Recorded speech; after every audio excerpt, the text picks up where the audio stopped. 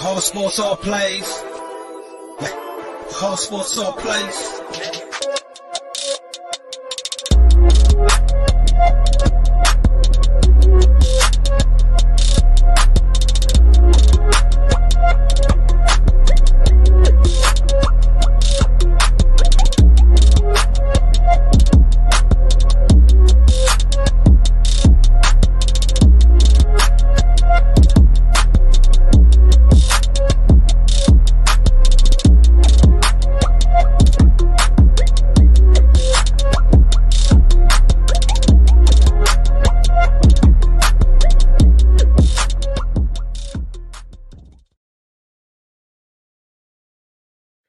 Hello, everyone. Welcome to the All Sports All Plays official podcast, Sunday night, July 31st. I am your host, Craig, and welcome to the show. I'm Ronan solo tonight.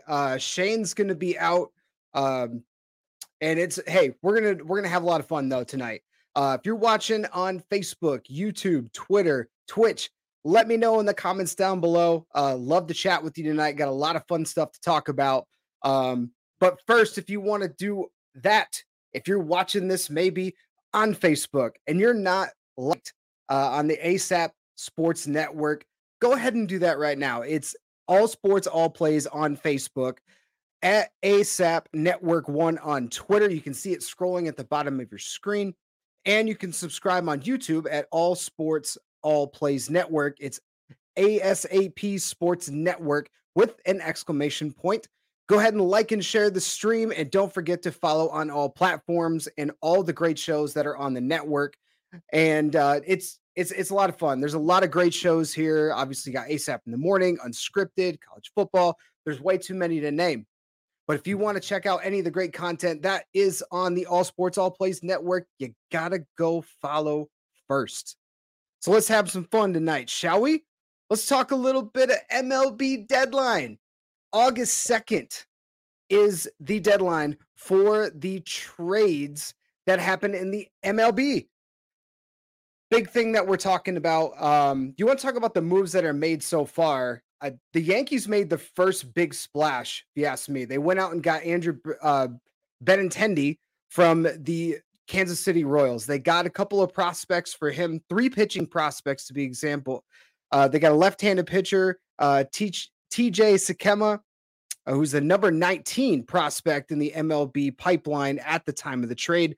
Right-handed pitcher Beck Way, rated number 21 in the Yankees system, and right-handed pitcher Chandler Chaplin, who's not ranked in the top 30 prospects.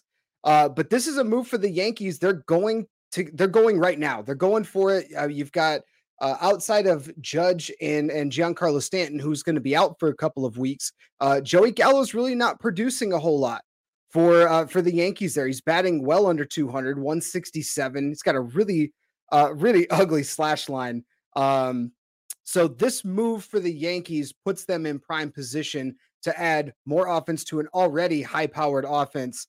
Benintendi this year, as of the trade, was hitting 321. He was slashing 321, 389, and 399 with an OPS of 788. So if you're unfamiliar a little bit with baseball, around 800 is considered a pretty good OPS. And he got his first All-Star selection this year. So that's also just to boot. So he's only got 3 home runs on the year, but he ranks 5th in the majors at the time of the trade with a 321 batting average. And that's only one of many suspected moves that the Yankees are going to be targeting at the deadline here coming up on the 2nd. What this does in return for the Royals, they're still working on getting younger. They've got a lot of young pieces that are still working, still working on finding their footing. Obviously, Bobby Witt Jr. is a big one that's happened there. But for the Yankees, they're dominating, but the AL East race is a little bit tighter than in that middle part. So they want to set themselves up for the playoffs. And what a move by going to get Benintendi. The second big move that was made just recently was starting pitcher Luis Castillo going to the Mariners. Going to the Mariners, you've got They essentially sold the farm. I mean, I was shocked when I saw that return. I looked at that and said, if that's the moves that are going to be made just for one player, Luis Castillo, who's considered one of the top starting pitchers available on the market, and that's what the return was. I mean, the return for Juan Soto is going to be astronomical if it happens. But Luis Castillo, this is a move that the Mariners are going, hey, we won 12 to 14 straight heading into the All-Star break. We're in a position where right now they are one of the wild card teams. If you're the Mariners, who have not made the playoffs since 2001, the longest active streak of any American professional franchise, this is the time for you to push those chips and go all in. I mean, they gave up 3 of their top 5 prospects. You had Noelvi Marte, who's now the number 1 prospect in the Cincinnati Reds organization. Another shortstop in Edwin Arroyo, who is number 6 prospect, and then a right-handed pitcher, Levi Stout, at number 15, and a second right-handed pitcher in Andrew Moore. But that move, it's the Reds got a haul. I mean, they've been tanking essentially the entire year. They traded away and got rid of a bunch of players in the offseason, and fans of the Cincinnati Reds, you kind of had to have a feeling that they were going to be selling off any prospects that they had to try to, cut payroll. It's essentially what some of these teams are doing. Athletics are in talks of doing similar things right now, of getting rid of any player that could potentially get paid and try to get more prospects. You're trying to cut payroll, and that's essentially what the Reds have done here. They wanted to get rid of a guy who's still got another year team control. He's got arbitration after this year, and then he's a free agent at the end of the 2023 year. So for the Reds, you don't have to pay the guy. And if you're the Mariners, this is another top-end starter to go with the Robbie Ray that you just went out and got. It helps solidify that starting rotation. You just got to hope that your offense can still kind of keep up. That hot streak they were on, you got to wonder, is it going to run out? Is it going to run out at some point? I really don't think it will. The Mariners schedule as of August 1st, I'm not talking about the game they're playing right now against the Astros. This is the last time they have to play the Astros all year, and I think they're very grateful for it. But looking at their schedule, they have 59 games remaining. They probably have one of the easiest schedules in the American League the rest of the way. Only 18 of those games are against teams that are over 500. 18 of 59 games are against teams that are over 500. 6 of those are against the Yankees. So if you can even split half of those games, which it depends on, I mean, you got 3 of them home, 3 of them away. Okay, if you can split those series, get swept in one and sweep the other, or however it shakes out, 6 of those games against the Yankees, it'll be I think you can make that work. 7 games against the Guardians, who are barely over 500. They're fighting extremely hard to make a wild card, and you've got a really tight AFC East, American League East. You got a really tight American League East, and are the Guardians going to make the postseason? I don't think so. They're probably going to just level out where they are now. So if you're the Mariners and you go get a guy who through 14 starts with the Rays, he was 4 and 4 with 90 strikeouts and a 2.86 ERA. His last few starts, he was under 2. So his last handful of starts, he was under 2 ERA. If you can have that guy, keep him rolling the way he is, and get Robbie Ray on track, keep your offense on track. The Julio Rodriguez show, the J-Rod show, you can keep that train rolling, try to prevent him from hitting a rookie wall. This team will make the postseason for the first time since 2001. It's a very easy schedule. The remaining games they have 3 games against the Braves, and then next series, they have 2 games against the Padres. They have like 7 games against my Tigers, and the Tigers are terrible. Anybody that watches the Detroit Tigers, yes, they've had a lot of injuries. Yeah, they went out and spent a bunch of money, but they're terrible. there's a whole lot going on there that not a lot of people are getting the getting the heat that they need for it in the front office. So if you're the Mariners, this move is essentially that's where you felt like you really needed. You needed another top end starter. You went and got it. So now you got to go out and win the games. And the schedule is really favorable for them. The schedule is really favorable. So if I'm the Mariners, I'm loving this move, even though I had to give up 3 of my really good prospects to do so. Sometimes it's just how the game is played. You got to give up more to get something that you really, really need because you got to go all in. And that's the game of baseball. Game of baseball, it's the haves and the have-nots. You're not going to make a move that's going to push you to the brink of getting the playoffs. You have to be that team that's going to make the commitment, go all in, and go get the guy you want. There's a few, I've got my Twitter feed here ready, just in case if there's any breaking news from Jeff Passan and company. But some of the biggest names that have yet to be moved, you got Frankie Montas, right-hand pitcher from the Athletics. So rumored, it talks around the league, is that is the Yankees' now number 1 target remaining for the trade deadline to go out and get Frankie Montas. If they go out and do that, they're already loading up a loaded team. So you got to wonder what they would give back in return, since they've already given up a few of their mid to higher end tier prospects in their farm system, but they've got a lot of pitching in their farm system that just aren't ready yet. So if they're going to go try to make that move. The other 2 guys are Cubs. Wilson Contreras, the catcher from Chicago, and Ian Happ, the outfielder from Chicago. Those 2 guys are also being in conversation right now.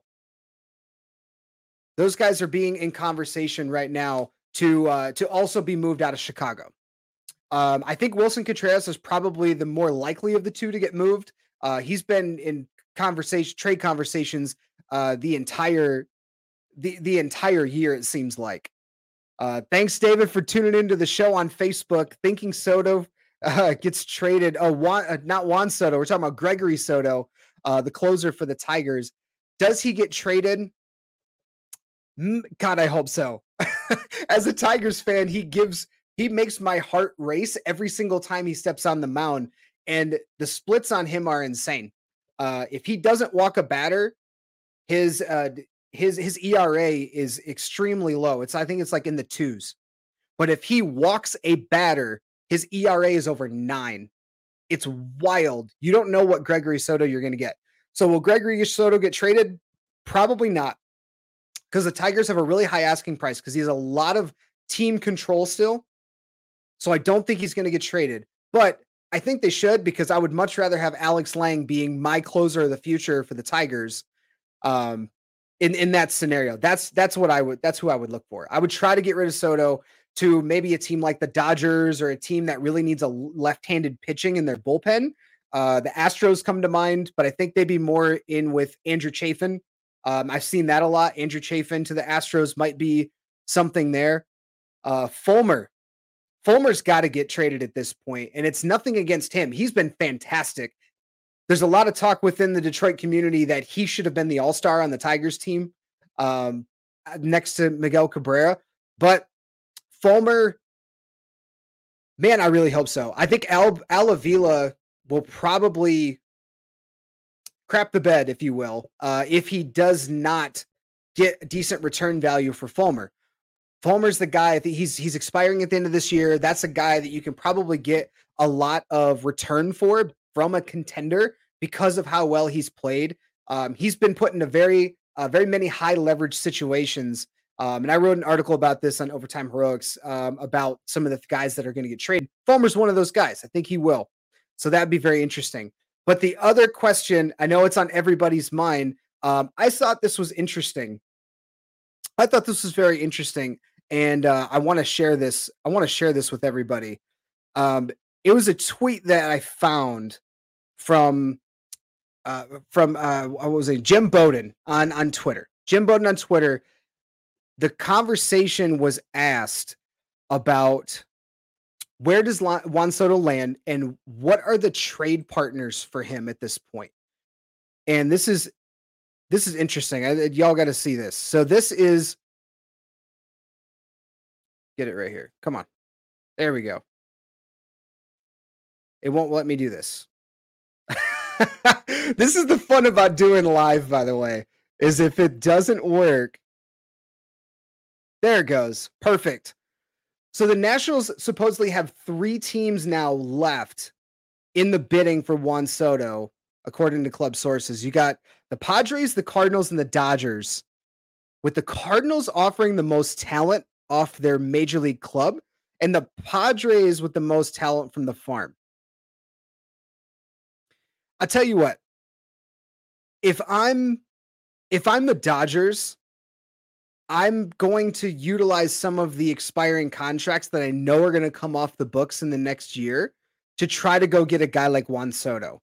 And my gut tells me that the Padres are going to be the team that are going to make that trade to get Juan Soto, if it's even made at all.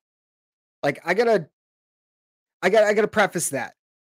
If that even trade gets made at all, because Juan Soto still has another year that they can get this extension ironed out. So there's no need to rush if you're the Nationals or if you're Juan Soto.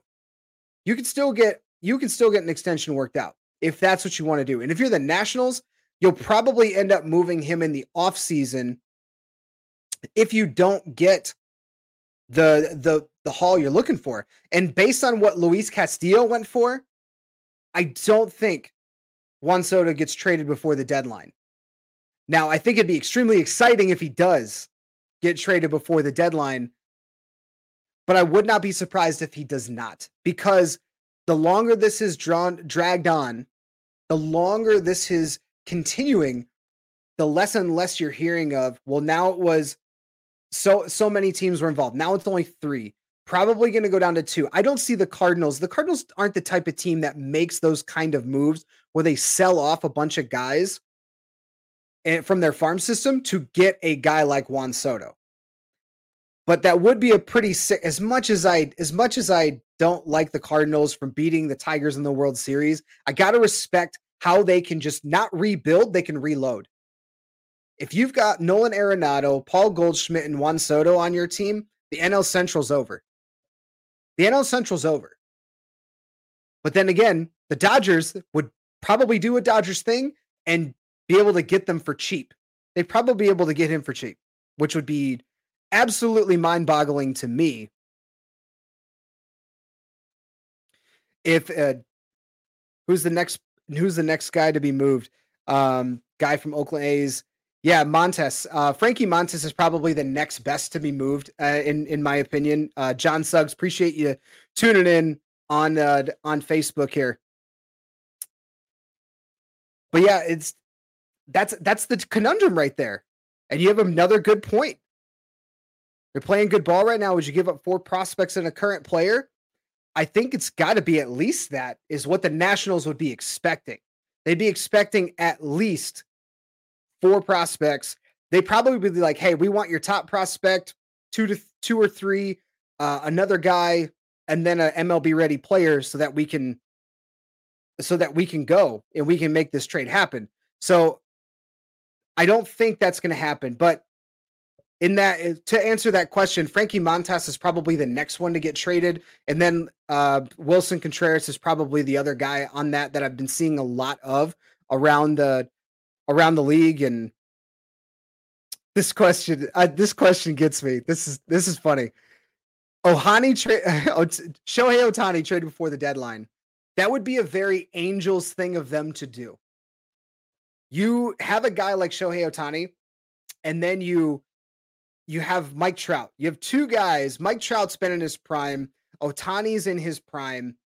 And if they were to go and get rid of him and keep Trout, that would be a very Angels thing to do. I don't think they trade Ohtani. That'd be one of the dumbest moves that they would make, because they tried to go get guys that are going to help right now. They went and got Noah Syndergaard. He's another name that's been talked about being traded at the deadline potentially. He's been pitching pretty well over the last couple starts, and that's a guy that's been talked about. Yeah, and that's the other thing too. GM still got the Trout trade stuck in his head. But so I think that Ohtani stays. I don't think there's a way he gets moved. Again, that haul would have to be huge too. Probably on the same level, if not just as much as a Juan Soto trade, in my opinion. But it's going to be really interesting. But we've got to go to break. When we come back, we're going to talk a little bit about the NFL and NFL training camp injuries, Jimmy Garoppolo, Julio Jones. We'll be right back. All sports, all plays. All sports, all plays. All sports, all plays. 365, we're making a plays. You talking the game, get you through the days. We're high in the court, the dime in the lane. Variety, topics, living the same. All presentation, sports information. In the airways, taking the nation. All sport, all plays, like working your faces. Grace up the field, so tie the laces. All sports, all plays. All right, welcome back to the All Sports, All Plays official podcast here on Sunday night. I am your host, Craig, and I want to shift some gears and talk a little bit NFL. So NFL training camp just got started, and oh boy, is it good. Of course, with me being a Lions fan, seeing them on Hard Knocks, I'm extremely excited to watch that. Every year, they always provide some great insight on what goes into training camp, the cuts that are made, those decisions that are very difficult to make. But of course, with the NFL training camp coming back, you got conversations about who's gonna, the guys that are gonna be working together now, the acquisitions that come in, how are teams gonna move on with departures of other players, but some of the things, you got injuries that come up, and the Tampa Bay Buccaneers have been gutted by their offensive line already in training camp. They've lost 3 of their interior starters already. It's just, you got to wonder what's going to happen there. You got to be able to bring in or maybe make a move. Hopefully the guys that are behind them are guys that are ready to go. Because you've got a team that, again, with Tom Brady coming back into the helm, they're in win now mode. They're still in win now mode. So if you're the Tampa Bay Buccaneers, you have to be able to ensure that you can get guys that can protect TB12. If you can't, you see what happens when Tom Brady gets pressured, and when teams can get that. You look at the Rams and kind of how they were able to at least contain a little bit the Buccaneers last year in the playoffs, and that's an interesting storyline to kind of pay attention to as we get into preseason. It's 2 weeks away, and I'm so happy football season's back. So happy football season is back. But a big question mark right now is with this 49ers camp coming back. There was conversations about Jimmy Garoppolo versus Trey Lance. What direction is the organization going to move into this year? And the decision's kind of been made already. They've talked, Jimmy Garoppolo has been given permission to seek a trade, and they're going to move with Trey Lance.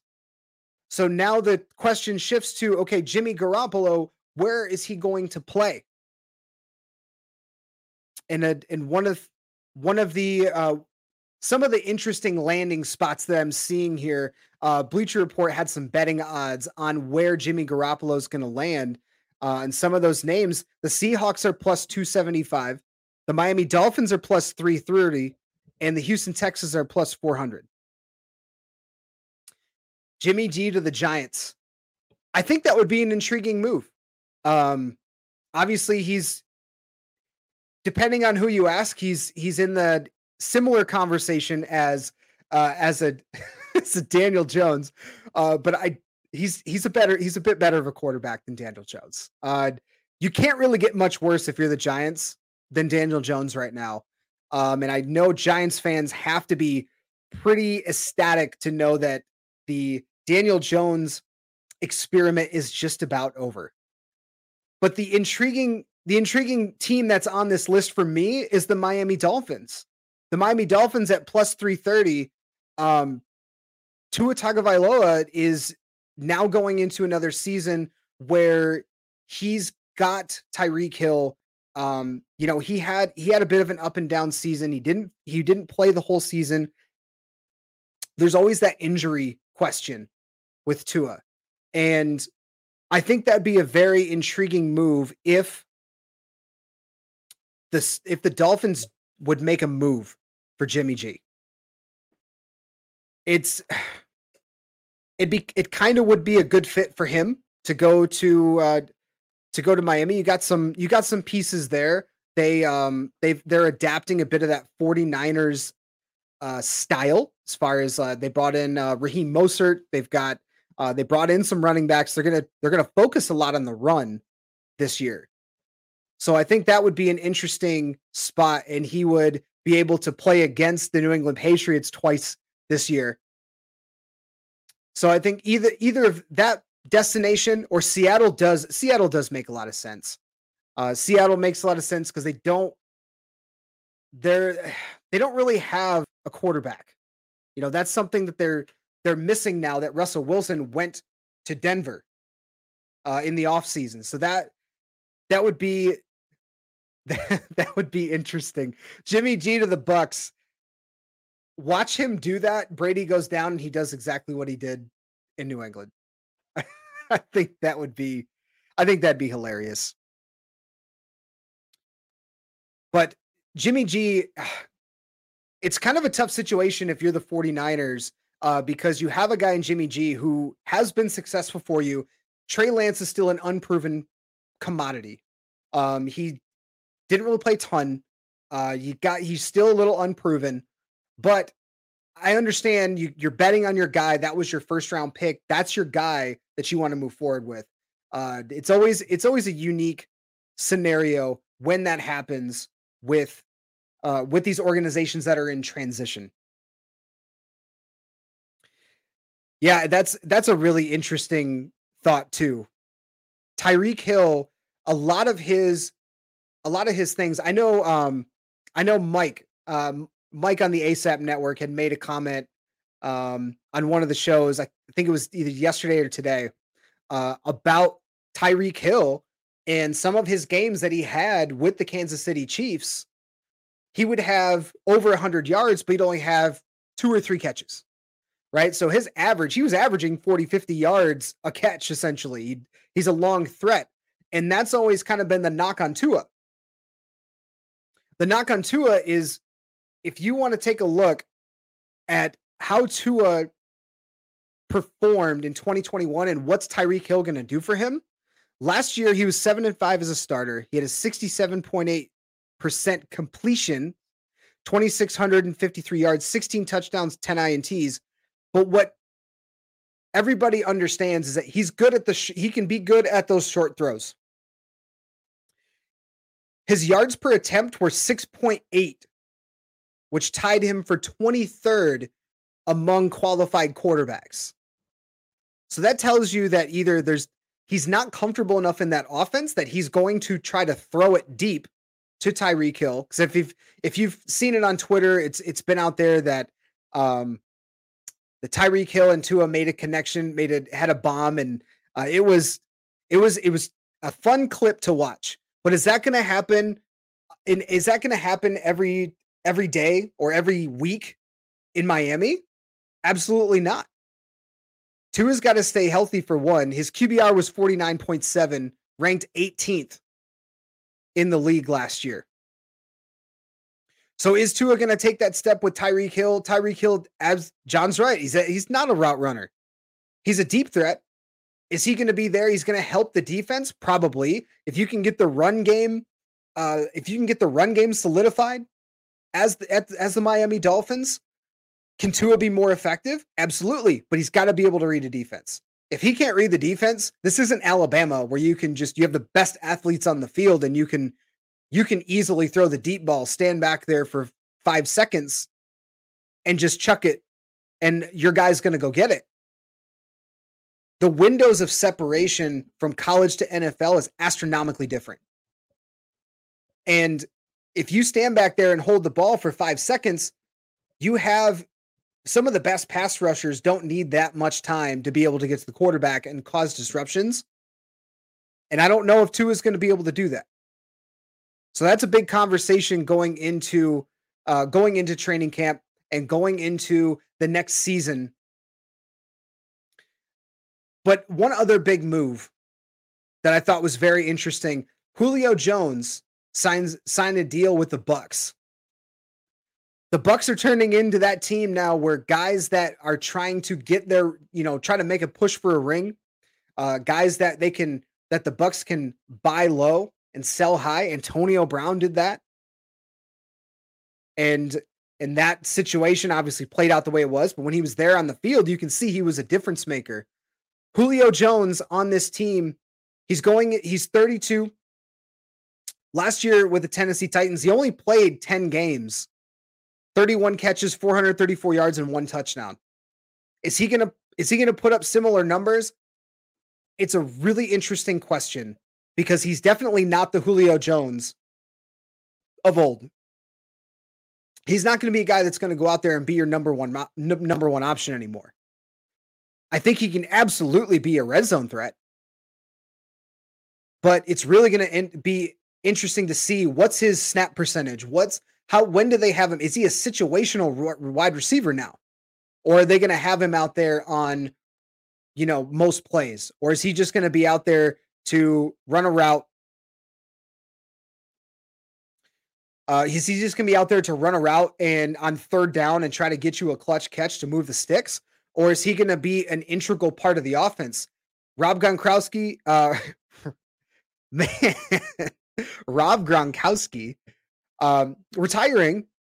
So now you've got one less threat on offense. You still got Cameron Brate. You still got OJ Howard, depending on how you feel of his progression. But Julio Jones, I would not be surprised to see a renaissance from Julio Jones. Right now, the Bucs are in a division where it's the Buccaneers and everybody else. The Saints are probably, in my opinion, the second best team in the division, but I don't think it's a close second.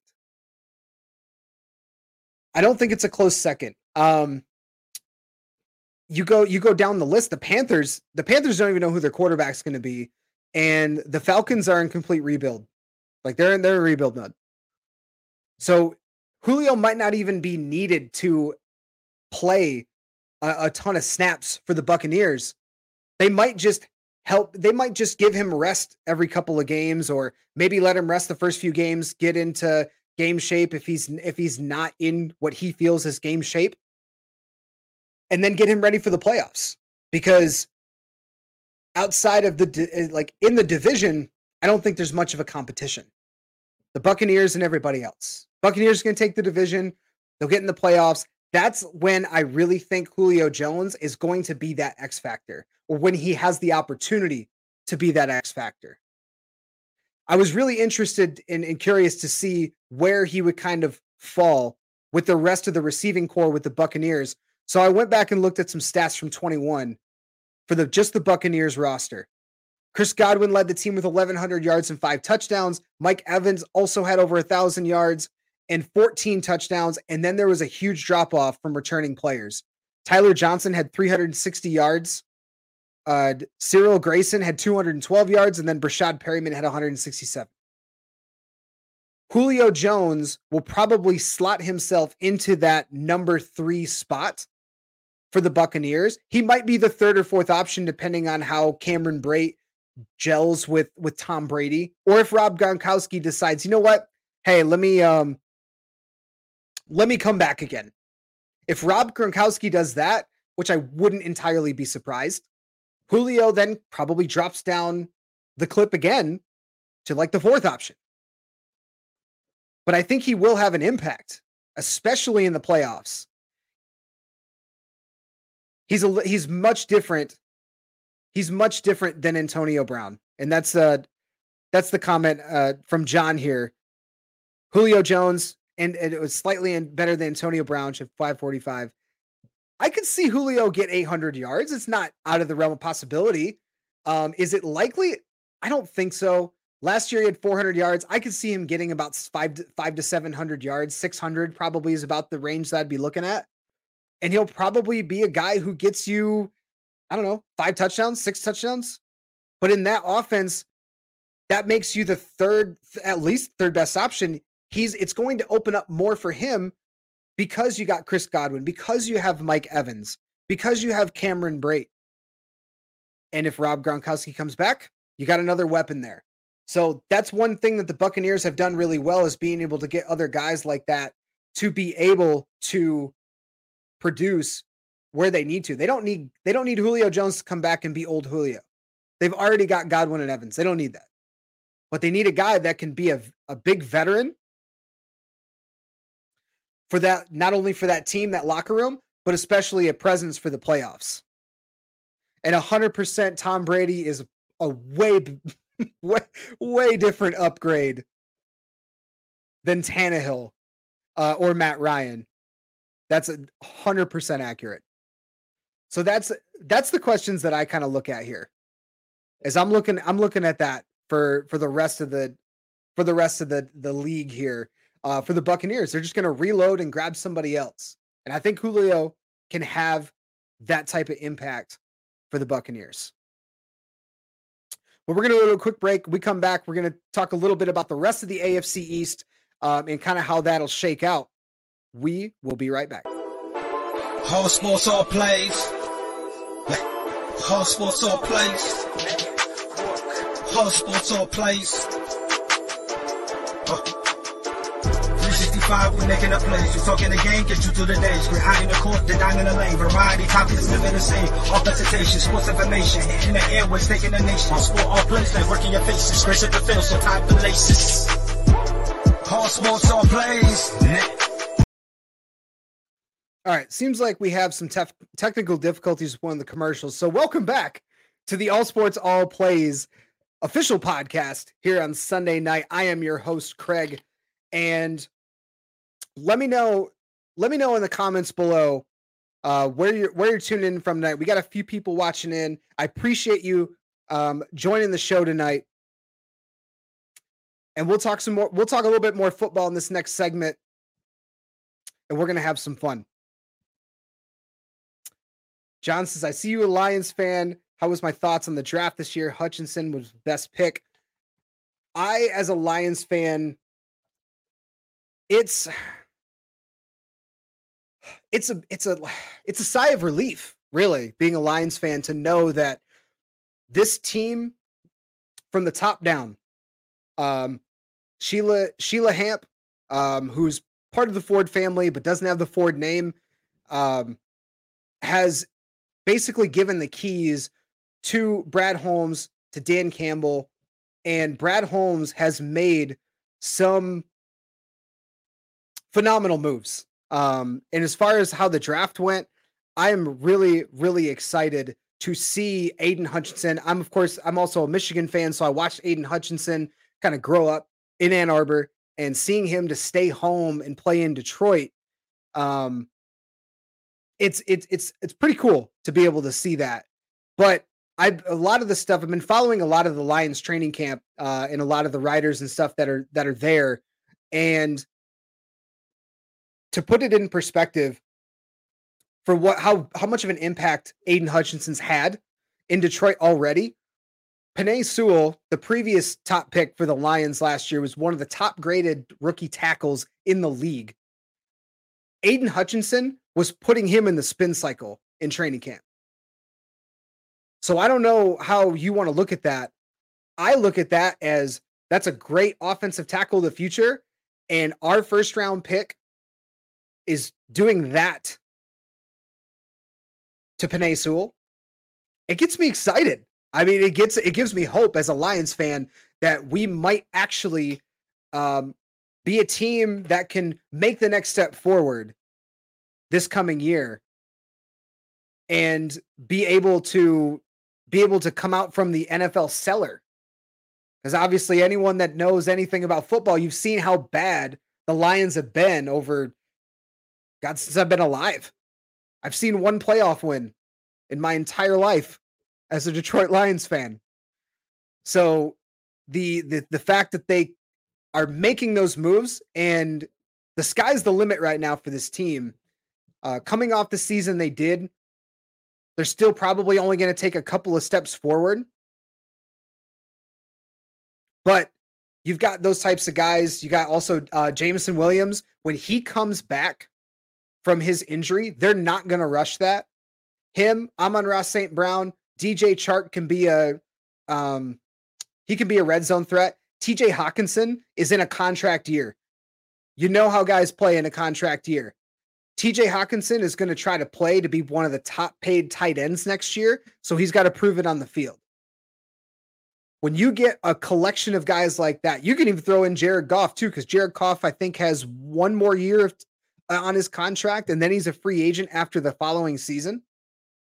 So the Lions have to figure out, is that a guy that they're going to move forward with? But all that, mix it together, along with a guy like Dan Campbell, who these guys love playing for, which is a huge far cry from when Matt Patricia was the head coach. This team, I think the sky's the limit for that team. DeAndre Swift's another one. David Darkey. Yeah, he's put on some muscle.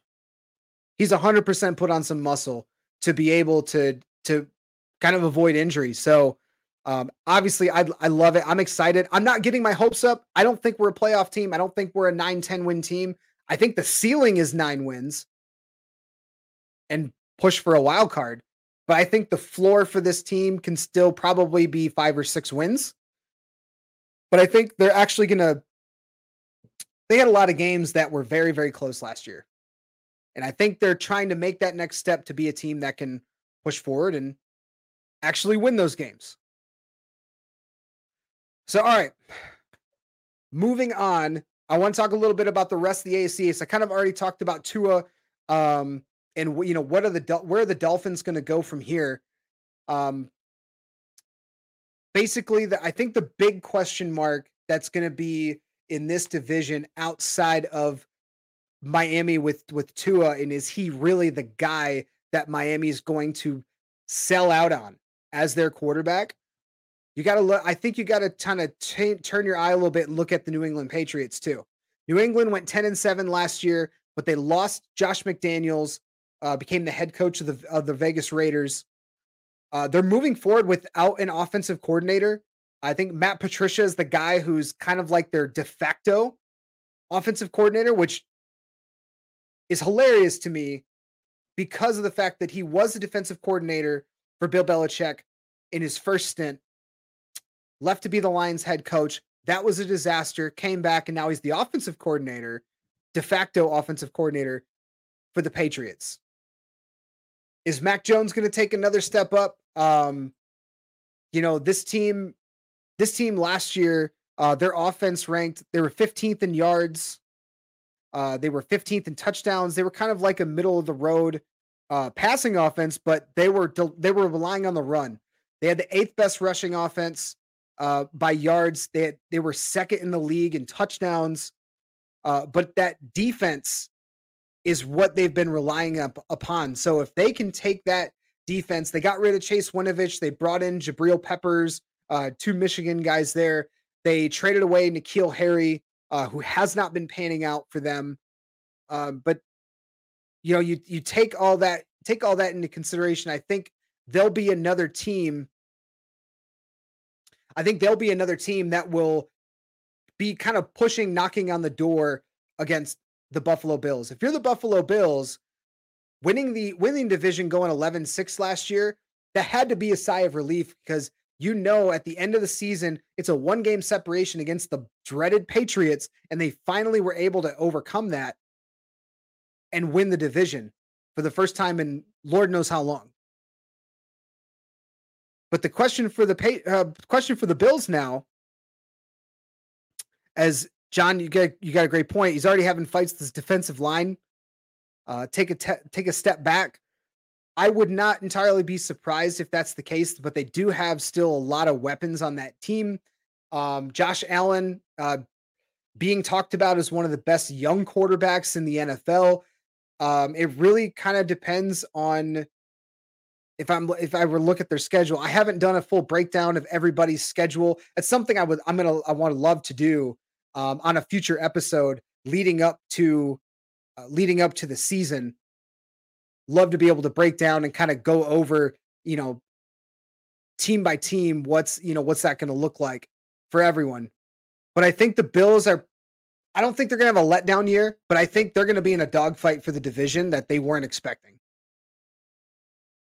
The way AFC East always plays out, there's a lot of, it's going to be an interesting fight. And that's what I think is going to be, that's what I think is going to make it the most. Is Josh Allen going to be able to take that next step? Are the pieces around him going to be able to continue to grow and improve? That defense has got to stay steady. If that defense can't stay steady, and if Mac Jones takes a step forward, or hell, if Tua takes a step forward and that offense starts producing, it'll be a really wild AFC East.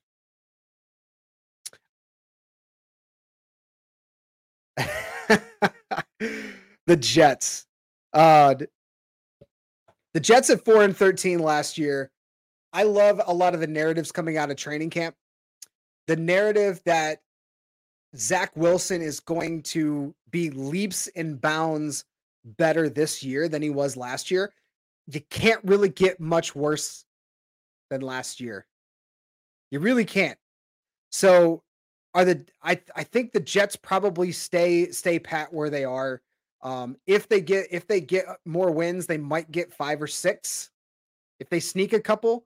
But I think it's going to be a 2 to 3 team race in the AFC.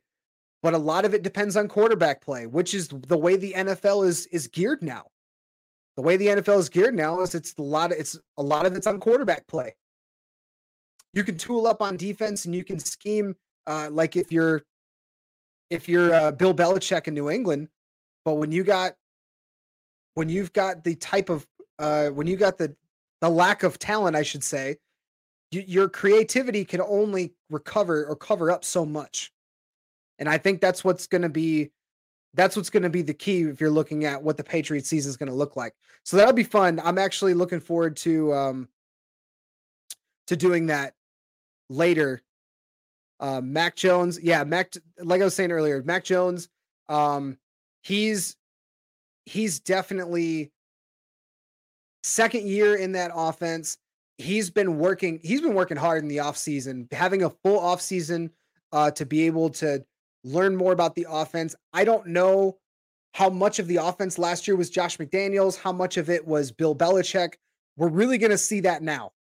This year, we're really going to see what he's made of. I want to answer, as we wrap up the segment here, I want to answer a couple questions in here. Double D said that Bengals going to take the next step and win the Super Bowl. Last week we talked about the AFC North. Shane and I talked about the AFC North. It's not a popular opinion, but I think the Bengals take a bit of a step back this year. I think they could still win the division, but I think they take a little bit of a step back. And it's that Super Bowl hangover. You get to the Super Bowl, you work so hard, you get there. We always see a Super Bowl hangover from the losing team. And I think the Bengals, they have a much harder schedule this year than they did last year. Got to throw that out there. That's going to play a big role too. On paper, they have a much harder schedule than they did last year. So I don't know if they're going to take the next step and win the Super Bowl, but you got to be excited about that, about Joe Burrow being your quarterback, Jamar Chase being your number one guy there. So I don't know if they're going to take the next step. I think they kind of take a half a step back, but they could still compete for that division. That was a fun one to talk about last week. We've got that on our YouTube channel. If you want to check that out, All Sports, All Plays Network. We talked about that last week. That was a lot of fun. Kenny Pickett be the starter for the Steelers? I don't think he's going to be the starter right away.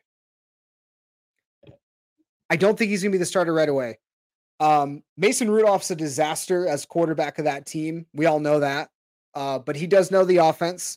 And Mitch Trubisky had a little bit of a renaissance, like getting himself back together under the Buffalo Bills. I think he'll probably be the week 1 starter, if I'm being 100% honest with myself. but Kenny Pickett is going to be hot on his heels.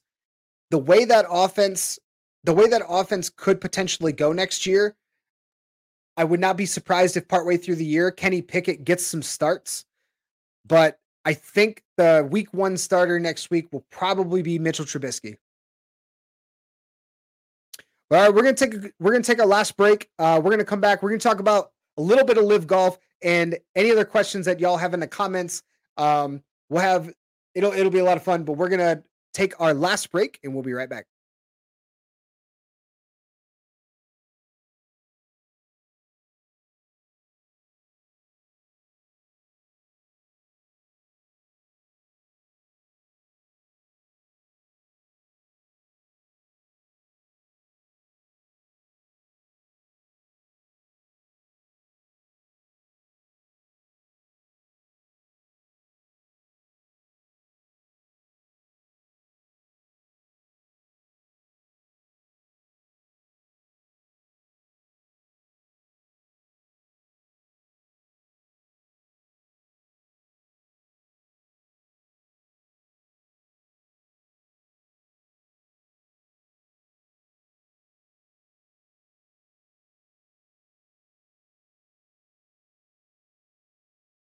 Welcome back to the All Sports All Plays official podcast. I am your host, Craig. That last commercial did not have sound, so that's gonna be a fun thing to try to fix for next week. But to round out the show, I want to talk a little bit of golf. I don't know how many golf fans are out there. If you're a golf fan, I know John here says he loves LIV Golf. Let me know. Let me know what your thoughts are in the comments here on LIV Golf, and that's the big competition right now. Is they are slowly starting to get more guys from the PGA to hop over to LIV Golf. And this last weekend, the annual Rocket Mortgage Tournament was held in Detroit, and it was a very small crowd. Tradition compared to what they're used to seeing at the Rocket Mortgage Classic.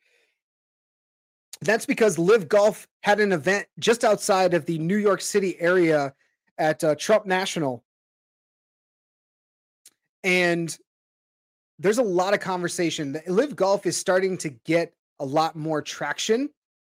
But being at Trump National, there was some protests. They had the 9/11 group that was out there protesting the former president, as well as the event itself. If you're not familiar with the LIV Golf organization, they are a Saudi-based or Saudi-backed golf in company, and they've been throwing a boatload of money at players to essentially play less, because they're playing less events than they would for the PGA. And this has been a conversation over the entire summer, where guys that choose to go to LIV Golf and not play for the PGA turns right around and essentially puts them on a blacklist and says, you're not allowed to play in any more events. You're not allowed to be affiliated with PGA. Guys are getting removed from the Ryder Cup.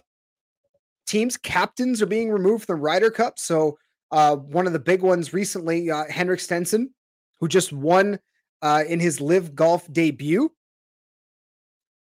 That he won by 3 strokes. Final round 69.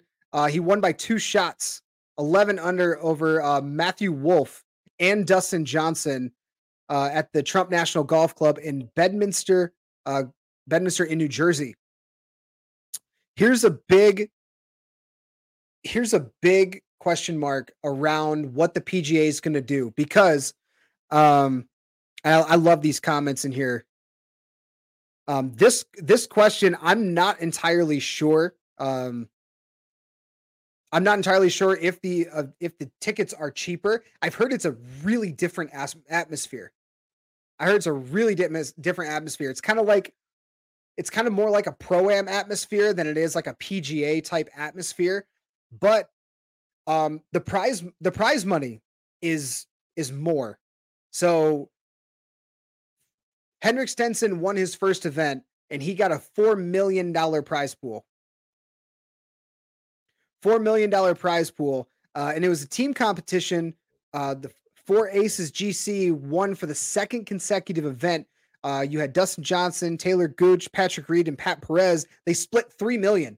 So you got to talk about $3 million prize pool split for team play and a $4 million prize winning for Henrik Stenson. And it's really intriguing to me. Yeah, LIV Golf Stream is for free on YouTube if you can't get channels like PGA. I really like the direction that they're kind of taking this, even though people are really throwing them shade just because of who's backing them. Pat McAfee had a really interesting conversation on his show this is probably about a month ago, maybe 2 months ago. Everyone's giving heat about how the Saudis are backing the LIV Golf organization. And we talk about, we're paying, I don't have an iPhone, but people are paying hundreds of dollars for an iPhone that's not made in this country. Your shoes, your Bluetooth headphones, a lot of them are not made in this country. You know, a lot of that kind of stuff. I'm not getting into that conversation, but I do like the direction that LIV is taking. They have a really unique presentation. Yeah, that's a hell of a point. You're paying $5 at the gas pump. Where do you think that comes from? But what I really like is I've heard there's a lot of conversation, a lot of rumor about people joining up. Charles Barkley's being rumored to be joining the broadcast team or heading up the broadcast team, which is, I don't know how to say this. I don't know how to say this very professionally. It's hilarious that he, as a golf aficionado, I'll say, will be leading up the broadcast team for a golf league. Let that sink in for a moment. Let that sink in.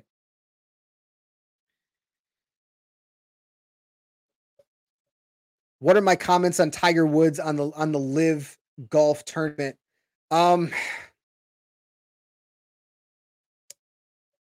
I understand where Tiger Woods is coming from because the PGA was the only game in town. Comment Double D, little Pat McAfee shout out, won at SummerSlam last night against Baron Corbin, or he's called Happy Corbin or something now. I don't know. But I understand where Tiger Woods is coming from. The PGA used to be the only game in town. Just like in the wrestling world, the WWE is the only game in town until AEW shows up. I think LIV Golf has that type of potential to be that AEW to the PGA's WWE. But this is and I think this is a pretty close comparison.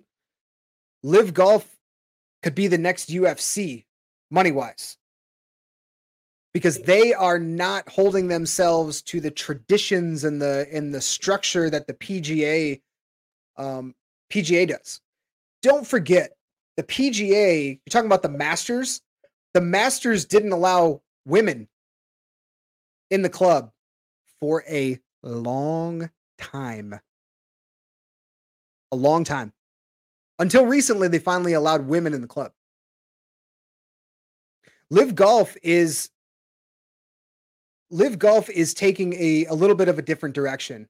And not only are they going to get those guys, listen to some of these guys that have already joined LIV Golf and have left PGA. You got Sergio Garcia, Dustin Johnson, who's one of the best golfers in the world, Bryson DeChambeau, who is probably one of the most powerful golf swings I've ever seen. Brooks Koepka, Graham Dowell, Phil Mickelson, of course, he's taken a little bit of heat lately. Kevin Na, Louis Oosthuizen, Ian Poulter, Patrick Reed. There's a few others. But the biggest one that recently just came out was Bubba Watson. There were a lot of rumors that Bubba Watson was he going to join LIV Golf? Was he not going to join LIV Golf? But he's deciding to join LIV Golf, and he won't be joining until 2023 because he's still recovering from right knee surgery. But he's still one of the top 100 golfers of the world, and that's what LIV is kind of going for. Is right now they're going for kind of what the AEW is in wrestling.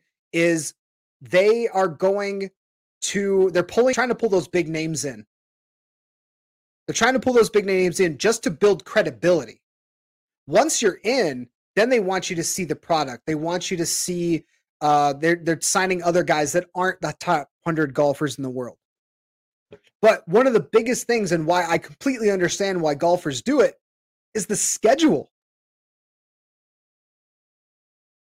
And that's what I want to point out here. John's got a great point.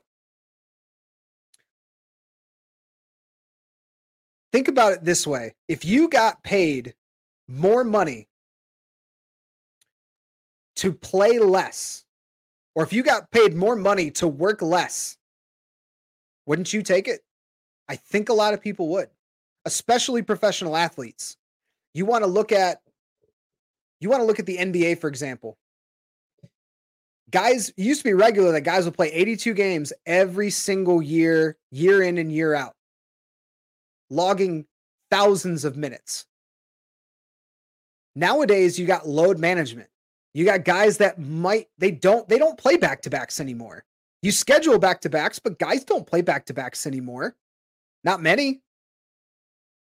You got some guys like Kawhi Leonard who doesn't really just play at all anymore. You got those guys, so they're getting paid more and they're playing less. So getting paid more, playing less. It's very similar right now with this LIV Golf phenomenon. And I think because of the Bubba Watson move, I don't think that's the pin that kind of does it in for LIV Golf. But I think that's one of the biggest names yet. Dustin Johnson was probably the biggest one. Being one of the top golfers in the world and jumping willingly, like quickly to LIV Golf. It's going to be a while. It's going to be around for a while. David, you say hopefully be around for 5 to 10 years. I think longer than that. The way it just depends on how much money is backing this league. How much money is backing this league? You're paying out a lot right now, but nowadays it's not about the attendance of the events themselves. It's about the TV contracts. It's about those advertising dollars. It's that stuff. That's what's going to keep stuff moving. That's what keeps stuff moving now, especially with LIV Golf. I think that's what's going to help keep them afloat. But I do agree, John. You had a really good comment in here earlier about the team aspect. The team aspect point system. I want to bring this comment back up again. Those of you that didn't catch it earlier can see it again. It's not as much stress playing every weekend, and the team aspect point system. I love that. You gotta find ways to make golf more interesting for the casual viewer. That's really what it's all about. You want to try to find ways to bring in those dollars so you can get more viewers from the casual viewers. And I think that's what LIV Golf's trying to do. And then once they get a big TV deal, I would not be surprised if somebody like Amazon comes and swoops in and says, "Hey, LIV Golf, we want you. We're gonna throw the bag at you." Okay, deal. Let's do it. So I don't think LIV Golf is going anywhere. Not at all. But with that said, we're going to round out the show here. I really appreciate everybody dropping in tonight, whether you're watching on Facebook, YouTube, Twitter, or Twitch. Make sure to go follow like and subscribe to All Sports All Plays wherever you're watching or listening, whether you're listening to this later on a podcast, on Spotify. So you can see it all on the bottom of the screen. Go check out all the social media. We have a lot of great shows on this network. Tomorrow morning, you got ASAP in the morning at 10 a.m. Eastern. Afternoon Blitz is, I believe, 3 p.m. But all sports, all plays on Facebook. Twitter is at ASAP Network 1. And on YouTube, all ASAP Sports Network. Just get a search in that. Give us a comment. Give us a like. Let us know. Looking forward, I'm going to be off for the next 2 weeks. But we should have Shane be here with you, along with some special guests over the next 2 weeks. So thank you so much. Last thing here. Thank you, John. I appreciate your interaction tonight. It just made this show so much more fun. Yeah, let's get the Daly boys in here. John Daly, his son is now playing. Yeah, let's do one of those. Sign me up for that. I'm gonna go play some golf next weekend as well. I'll be on a lake in Michigan, soaking in the sun, hanging out with some dear friends and family. So it's gonna be a lot of fun. But I will be gone for the next 2 weeks. Shane and company will have some special guests hanging out here on the official ASAP Network podcast.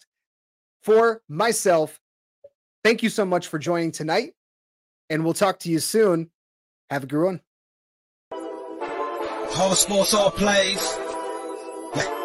All sports, all plays.